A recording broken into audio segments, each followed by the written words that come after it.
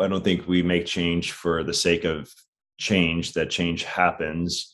It's important to get ahead of it and to think about what's coming and to try different things.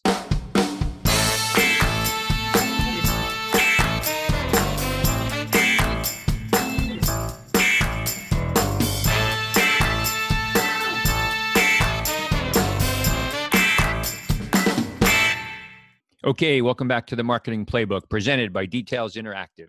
Here you'll take away 3 game-winning marketing plays every episode to take back to your team.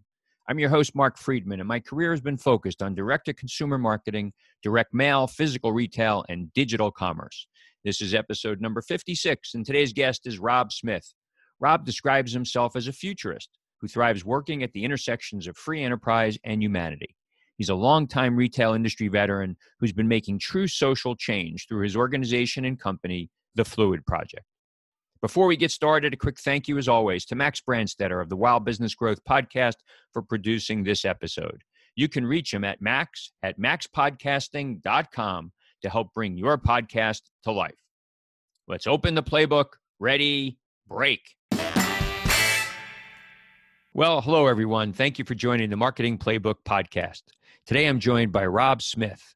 Rob wears many hats, one of which is the CEO and founder of the Phluid Project. As Rob describes it, the Phluid Project has immersed ourselves into the world and realities of Generation Z. Recognizing the rising voice of youth and their rejection of binaries, Phluid is committed to redefining gender labels and creating a hub, virtually and physically, where strangers, allies, friends, people can unapologetically be themselves. We've become an authority of Gen Z, specifically with transgender and non-binary young adults. Rob, welcome to the show. Thanks, Mark. Thanks for having me. Oh, it's my pleasure. And, it's been a long time since we first met. You were, I was at Steve Madden and you're on the board there. And, I really appreciate how gracious you have been, with me, with your time and staying connected to me. It's been very nice to do that and to watch your progress. Well, thank you. Thanks for your support from the very beginning. I appreciate it. Not everyone got it like you got it. A lot of times, a lot of folks who are more established in traditional spaces didn't really get it. But I remember being so impressed with you. You walked in and you got it. Well, thank you. And I remember that store. It was really great. So I've enjoyed watching you. As I mentioned to you and our listeners know, we kind of like to start the show. So often I find, especially with entrepreneurs, that there's something in their upbringing that kind of foreshadowed, what they'd be doing in their career. And you've had a changing career, but, tell us a little bit about where you grew up and kind of what was important to you while you were growing up. Yeah, my childhood is pretty interesting. There was different phases. There was the younger phase, and I was really creative and I loved to play with dolls, and I loved to draw. I loved art, and I loved theater. And I gotta say, I wasn't super popular. It kind of adds all to being like not the kid you really want to hang out with. But at least back in those days, things have changed certainly.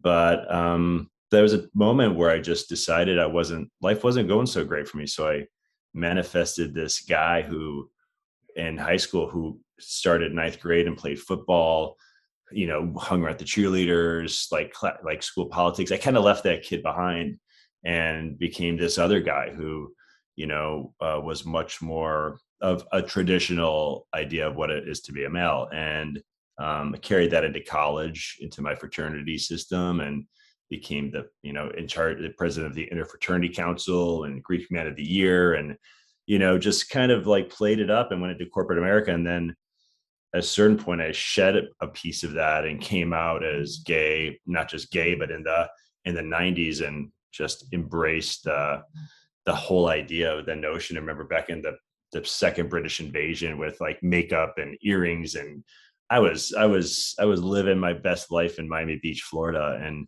coming out, and then just been navigating from them. I would say that the most interesting thing, and I just went back to my university last week, Michigan State University, and had 2 days of speaking, and it didn't dawn on me until someone said, what did you go to college for? And I said, I went to university. I wanted to go be a social worker, and my dad would only pay for business school. So I ended up going to business school and graduate marketing, but I thought, wow, like I have actually come as close as possible to social work, which was really about taking what I have and giving it back to society in a way. So I would say that Phluid isn't a nonprofit, that there's a section part that's nonprofit, but I'm actually doing in large part what I set out to do.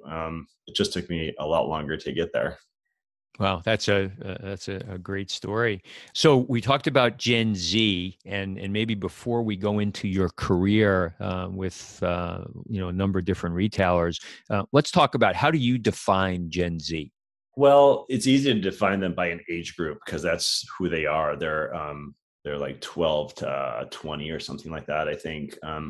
I define them as a generation that will remember like the generation from the 70s that demanded change, demanded maybe even the 60s, social justice demanded. I mean, there was an anti-war movement back then.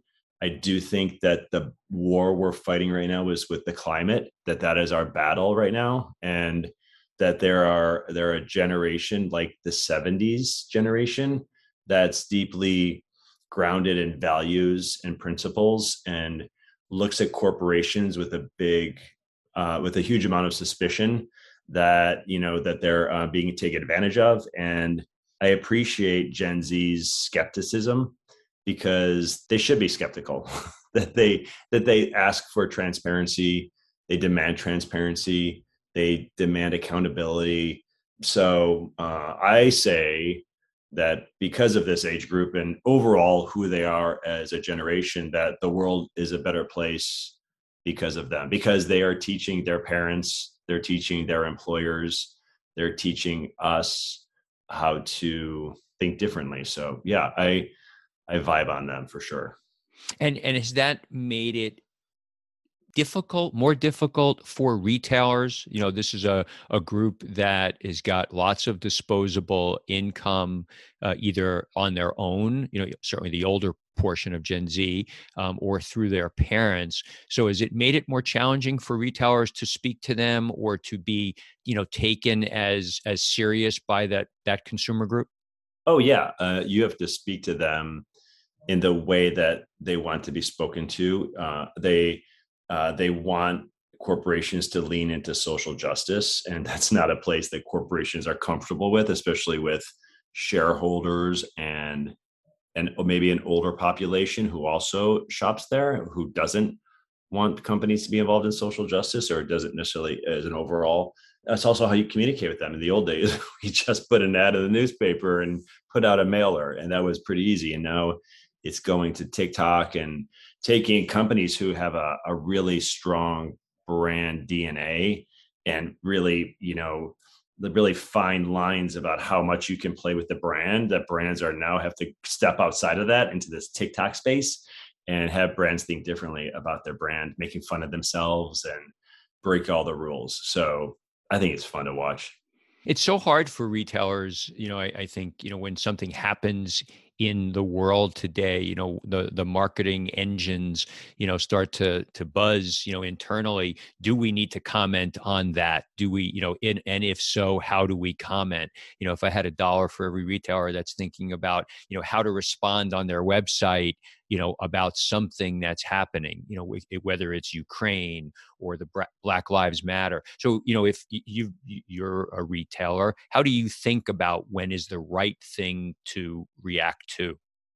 Well, first of all, I don't think we should react to anything. I think that reaction is what gets us in trouble. Hopefully, companies have a diverse workforce that they can tap into in many cases to say, as for instance, Black Lives Matter, if you have leadership, if you have an employee resource group, to tap into them and say, sit down with the CEO and the leadership team and say, hey, listen, how do you think we should react to this? And, I think that's got to be part of the equation, not entirely, but part of it. And that's part of not tokenizing a community. It's not, doesn't look like folks are taking a moment and marketing it and taking advantage of the loss of someone's life or something. But there are ways to authentically enter a space. And I always say when I work with companies, let's focus on intention and authenticity. Like, why are you doing this? Why are you entering this space? And who is it for? And how do we do it together authentically? So when a campaign is thoughtful and is shared publicly, that it's not just an external campaign. It's actually started with an internal campaign, starts with an internal dialogue, internal education, internal conversation that then becomes an external communication. And that to me is when it gets to be really authentic. And that's when it gets to be celebrated. Now, there are moments that happen in between that we want to address. Life certainly doesn't go as our marketing calendar goes that we want to plan that way. But I think there's times to step in and just and times to realize that there might be some backlash. And there's some companies that have told me that they've entered spaces and conversations, and 40% of the comments are negative. So do you re-enter that space again, or do you stick to it? Do you delete that post? And I think that's the conversations that people have. And if it's really what you stand behind, then you let those negative comments exist and realize that you might lose some people, but you might gain a lot more people. So you've described yourself as an unconventional thinker and disruptor. And you also, came out of school and your first role was, I believe it was, at Macy's, and you spent 20 years in a whole number of different roles there. So let's talk about, why Macy's at the outset. And, you stayed for a very long time there. That's today unusual. Yeah, well, back then it was very normal. I would say my entry into Macy's was through Federated. Actually, my first job, I was going to go work for Procter and Gamble. No ifs, ands, or buts. That was like what it was going to be. And then I got an interview phone call from Burdine, said, "Hey, we heard you were interested in our company." And back then, Mark, remember, I don't know about you, but I got on my bike and I rode my bicycle to the library and pulled out a book and to see what Burdine's was. It turns out it's a department store in Florida. And that was, yeah, gosh, they gave me a job offer and I couldn't wait to get out of Michigan. So it was like sun and For Michigan. $11,000, It was $18,000, but with a $500 signing bonus, which kind of got me. So funny, and yeah, I mean, I absolutely loved it. I didn't realize I was a retailer, how much I'd appreciate retail and be good at it, and Federated was so good to me. There was, I guess Burdine's was a little different too. And then I went to Macy's West, and they also encouraged kind of a more entrepreneurial spirit, and Federated did in general.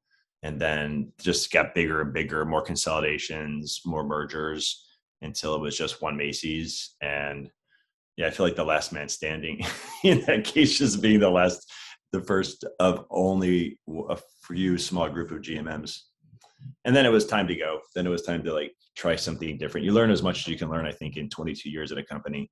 And then it was time to try something different. I'm glad I did. But I look back at those years and think how fortunate I was to work for icons, to work for a company and a brand that I was so proud to say I was a part of. Still am. Still am super proud.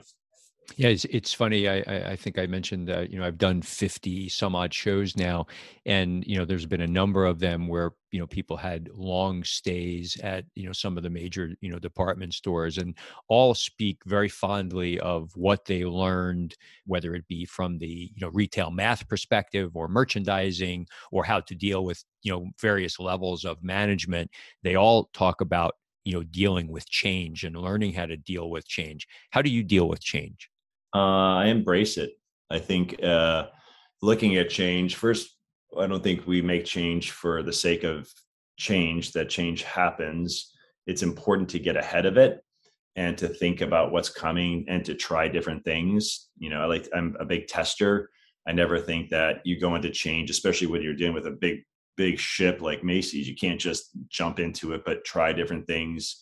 I think the hardest thing for me with change, especially at a big company, was getting people to buy into my ideas. I was always thinking of new ideas.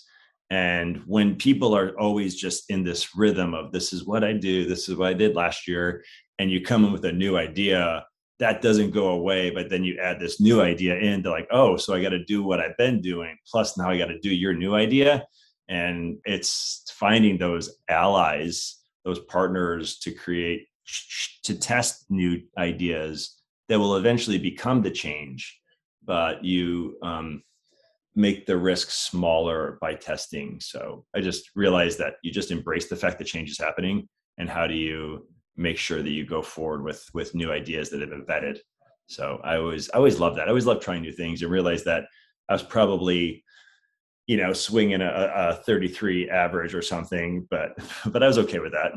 Well, it was funny because I was looking at this, the comment unconventional thinker and disruptor. And, generally speaking, that's not what you would think of, as some of the major department store, change over time. As it seems like back then, they weren't exactly thinking about disrupting. Nobody thought about disrupting, but they thought about change. And yeah, I mean, it was fun to do it in such a big space, and being given the freedom to do it, especially even when I got to a GMM level.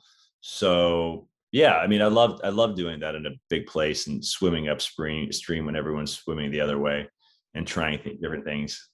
And then you moved to Victoria's Secret, so now you're in a situation where you're in a vertical brand, a little bit different than what you were at Macy's. So talk about that. Yeah, that was probably the hardest jump I've ever made. Being 22 years at Macy's, I thought I was a big deal and I knew everything. And then I went to vertical and direct to consumer. So it was a huge shift from, being a retailer to being vertical and direct to consumer. So I learned a lot in 2 years. I think of it as like graduate school. I learned a lot. It was hard for me, and in return probably made it hard for them, because I came in with these high expectations of what I could do. But I learned so much, and I continue to apply what I've learned in that situation to what I'm doing today. So you spent a few years there, and then went to a business for pretty good period of time, 4+ years at Hatted Brands. So what drew you there out of Victoria's Secret? What drew me there was I had a year off of work thanks to Victoria's Secret. It was a really nice Okay. sabbatical that they gave me, and I appreciated it. And I did some teaching at FIT, and I traveled, and I wrote down everyone. I was looking through the mall of like where I wanted to work. I really wanted to. I don't know.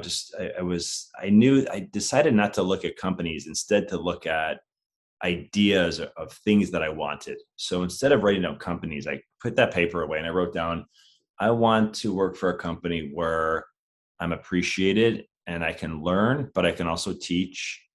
I want to work for a company that compensates me well. And I want to work for a company that I really enjoy going to work every day. I like the people I work with. And the last was, I want to work for a global company, because I've only worked for companies based in the US and doing business in the US. And I remember being in a flight with Jack Haddock. We're flying. I was consulting with him. He opened the store and he said, I want to take you to, I think we're going to South Africa to look at one of the partners that we were working with. And we're in the airplane, and he said, bring your Victoria's Secret contract. And I did. And I gave it to him. And he said, we're not going to get off this plane until you agree to work with me. And sure enough, I was like, I thought about Macy's, I thought about Victoria's Secret, and how much those companies made me who I am, and what happens when you rip those off and you're just you. And I kind of was just me. And then I thought, oh my gosh, Jack has just offered everything that I wanted on my list, but it didn't come with a company name. It came with a Hadid Brands, which is a family name. And I said, wow, it's been there the whole time. And so I said yes. And I learned so much about, we went from 2 countries to 112 countries in that less than 5 years. We went from $500 million to $1 billion in wholesale. It was working with great brands. I learned so much about production, supply chain design. It was an incredible opportunity, and I had so much fun, and it checked off every box with a big, huge check. So yeah, that was a great experience. Yeah. I love the way you described, as you were, coming out of Victoria's Secret, the boxes that you wanted to get checked in your next role. I think so many people, they just go from company to company because either they're going to make more money or they feel like they're getting more responsibility, but they're not nearly as thoughtful as you just explained that you were about the things that you feel like you haven't been exposed to that you want to be. I hear a lot of people talking about, geez, I was in a vertical retailer. Now I wanted, something that was more global, and they're fashioning a career, a career trajectory. And it sounds like that's what you were doing. I was positioning it in a way that was not about the company, not about the title, but about what I was going to get. And I think that's part of that's maturity. Part of that's, I guess, just, I believe that words are energy, that what we put out there, and putting that out there instead of like, I want to be a blank, blank, blank title, this company only work for these retailers is so limiting. And I opened up the possibilities by putting that out there. And it's really helped me think about, as I think about what I want now, I don't think in ways of anything. I don't think about it in ways of finances. I just think about it in ways that I want to continue to grow both personally and professionally. Do you have a direct-to-consumer business? I enjoy connecting with guests on this podcast because it reminds me what I love to do: strategic and tactical consulting for businesses like yours. If you'd like to speak with me about your business and see how you can add a fresh set of eyes to your team, contact me at mark@detailsinteractive.com. Now, let's get back to the marketing playbook. During these last 2 years, we've seen so much change in retail. Pre-pandemic, stores were struggling to generate traffic. And then, the pandemic comes along and stores are closed. And, now they're coming back. Some, stores are back to pre-pandemic levels. But what do you see in the way that retail is going to continue to need to evolve in order to maintain, a physical store still being relevant? Yeah, I think of the store as being part of the ecosystem. Certainly it can, in the operational way, be a point of in the ecosystem, a place where you can return goods, you can ship goods, get goods, pick up and delivery, and just part of that operational ecosystem. But I see a store, if a store is done well, that it becomes a community center. It becomes a place where events happen, a place where, if brands allow it, where content can be created. When you're engaging with the people who care most about your brands, how do you create energy and excitement around the store? And not to look at, I think the problem is people look at a store P&L and say, oh, the store is not making as much money, it's all about e-commerce. But I think a store, especially most stores or select stores, can really create something special, and the experience can't be looked at on a P&L sheet, because then it'll all go away. But if it creates a place where you can learn about your customer, engage with your customer, talk to your customer, have physical experiences, I think the store will continue to thrive. It won't thrive, like I said, if an operator is looking at the P&L and saying, hey, this isn't working, let's close more stores. Because people can utilize the store as a place to, when I opened Phluid, I carved out a third of the space just to make a community space.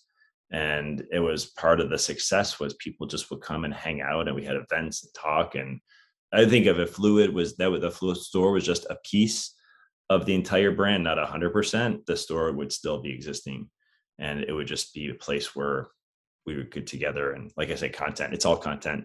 It's all anybody wants to do is just create content. And we spend so much money in a photo shoot, you can just get people in get them to do it for free or for swag. It's just thinking differently. Yeah, it is definitely having to think differently. And look, the world of digital is changing. So being able to, get have a store and capture first party data from customers and learning about them is, obviously much more difficult digitally than it's ever been. And so having that store environment to capture that data is extraordinarily helpful. Absolutely. And a store, if done well, can also be a great place to share with people. They're always in their cars and walking down the streets, especially in big cities. Like, it also reminds you that the store exists. I remember the brand exists. I remember at Macy's, if we close a store, the online sales would go down. There was a correlation between the entire company's results along with the store's visibility. Yeah, and conversely, so many businesses have believed that when they open a store in a market, that it's going to negatively impact on their digital business. In fact, it actually grows the digital business in the trade area, around the store. So that it makes a lot of sense. All right, so let's talk about Phluid. We both referred to it here. How do we describe to the listeners, what the Phluid business is and how it came to be? Yeah. So how it came to be is after had at brands, I wanted to, I guess, move into a more altruistic space and go into some place. And I was looking at companies I respected, like Tom's and Warby Parker. And I thought, oh, how do I become a CEO of a company like that? And I'd never met a CEO, and there'd be no reason for them to hire me at all. So I don't know. I didn't know what the answer was. I decided to go on a long sabbatical and figure out what the next phase of my life was. I thought I'd either be a politician or something. I didn't know what something else was. I just went in with a open mind, and I went to discover on this sabbatical ancient religions, civilizations. Yeah. So I went to Central America and learned about indigenous people. I went to South America and did indigenous ceremonies. And then I went to India, Nepal, and Tibet and studied religions, Hinduism, Buddhism, Sikhism, and Islam. And then I ended up at the reservation that my great grandmother was born on in northern Wisconsin, the Ojibwe indigenous people. And yeah, along that journey, I wrote down on April 14, 2017, in my journal, consider opening a gender-free, non-binary shopping environment. I wrote Phluid in quotation marks. And I said, that's what I'm going to do. And I opened the store 10 months later. Wow. And we're almost at the 5-year anniversary of that, Yeah. And so it was so clear to me. And I thought, what the heck? I've got some money saved. I'm going to get this place. I'm going to fill it up. And I created half the clothes myself through the product development piece came into handy, and created t-shirts and fashion, and yeah, brought in some other brands that people know, like Levi's and Fila and Champion and Converse. And then I had artists in residence, rotating art and designers. And that was it. And I thought I couldn't wait for I thought I'd start and then the investors would follow quickly because it was such a brilliant idea.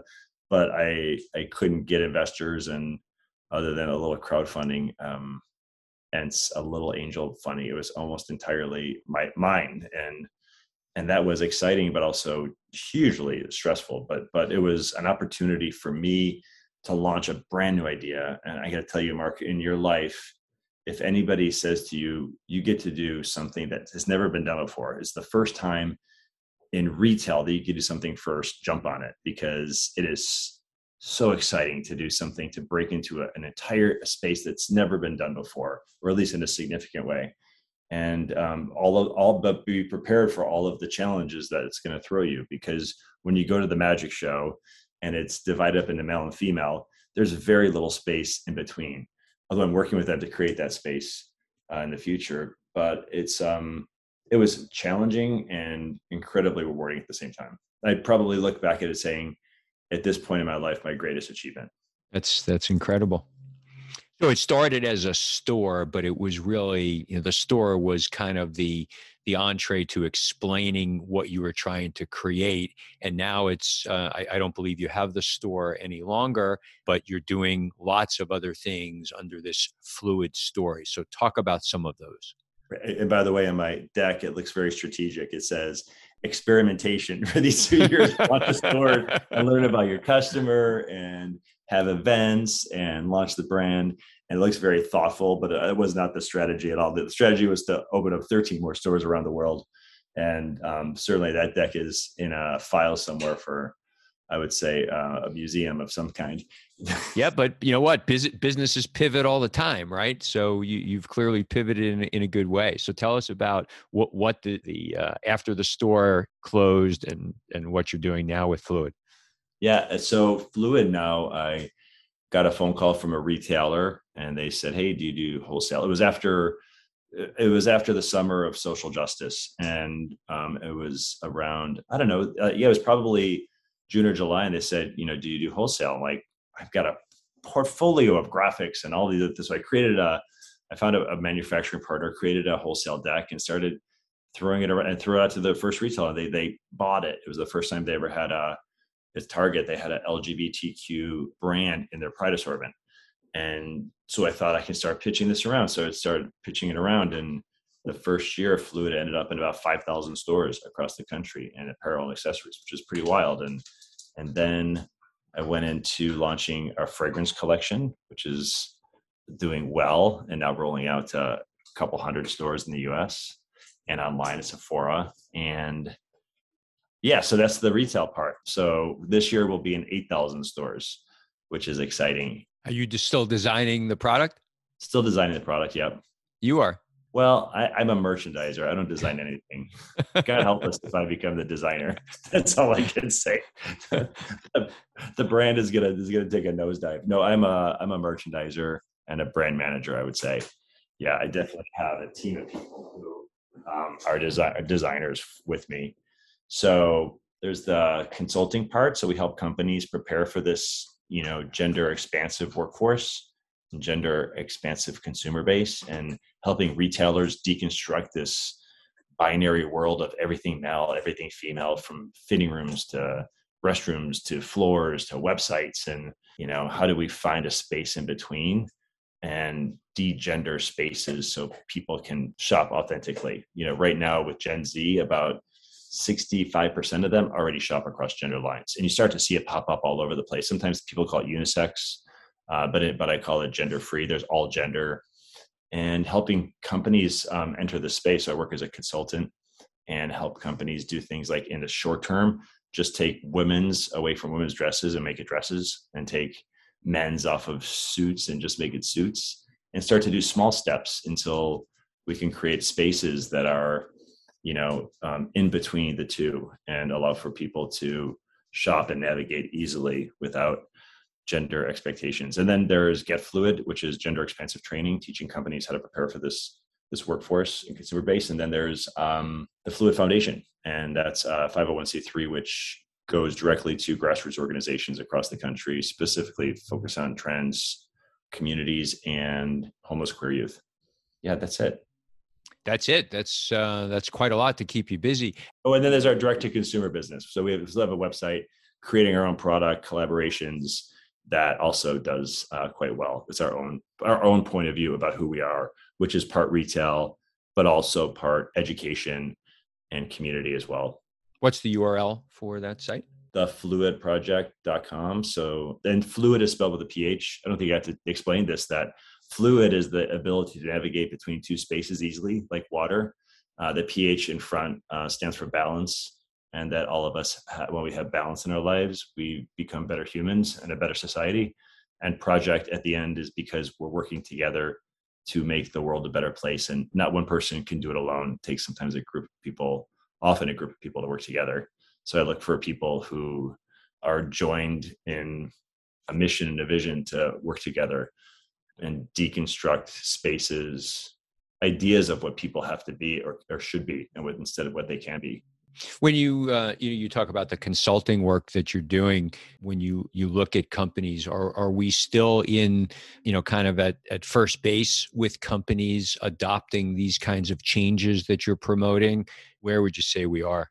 I would say almost every company understands the need to have gender inclusive language, to understand pronouns, to give associates an opportunity to put their pronouns on their badge, and to start to look at language when it comes to recruiting and retaining employees. It's a harder externally to communicate it through marketing. And I think the hardest part is product creation and working with teams that have very much male designers, female designers, men's buyers, women's buyers, male floors, women's floors, and navigation. So I'm working with companies on ways to create that within their current structure, that it doesn't take away from having men's and women's sections, but it creates a space in between for people who don't necessarily shop within the binary or find it limiting in their ability to express themselves. I think it's really extreme when it comes to kids, when it comes to toys, that toys are gendered. Companies like Target have degendered their toy aisles. Mattel has degendered their teams into being about dolls instead of Barbies, which I think is really interesting. And games instead of, the games we would gender. So yeah, and then when you get to kids clothing, I think it's a huge opportunity because language in kids clothing is very gendered, and words like, smile, be happy, love is the way is how girls show up in pink and sparkly, and boys are, you know epic, conquer the world. And those words reinforce gendered stereotypes and hold back the potential for a little human to be who they want to be who they can be. Really interesting story. I'm so glad that we were able to do this show together. It's really great.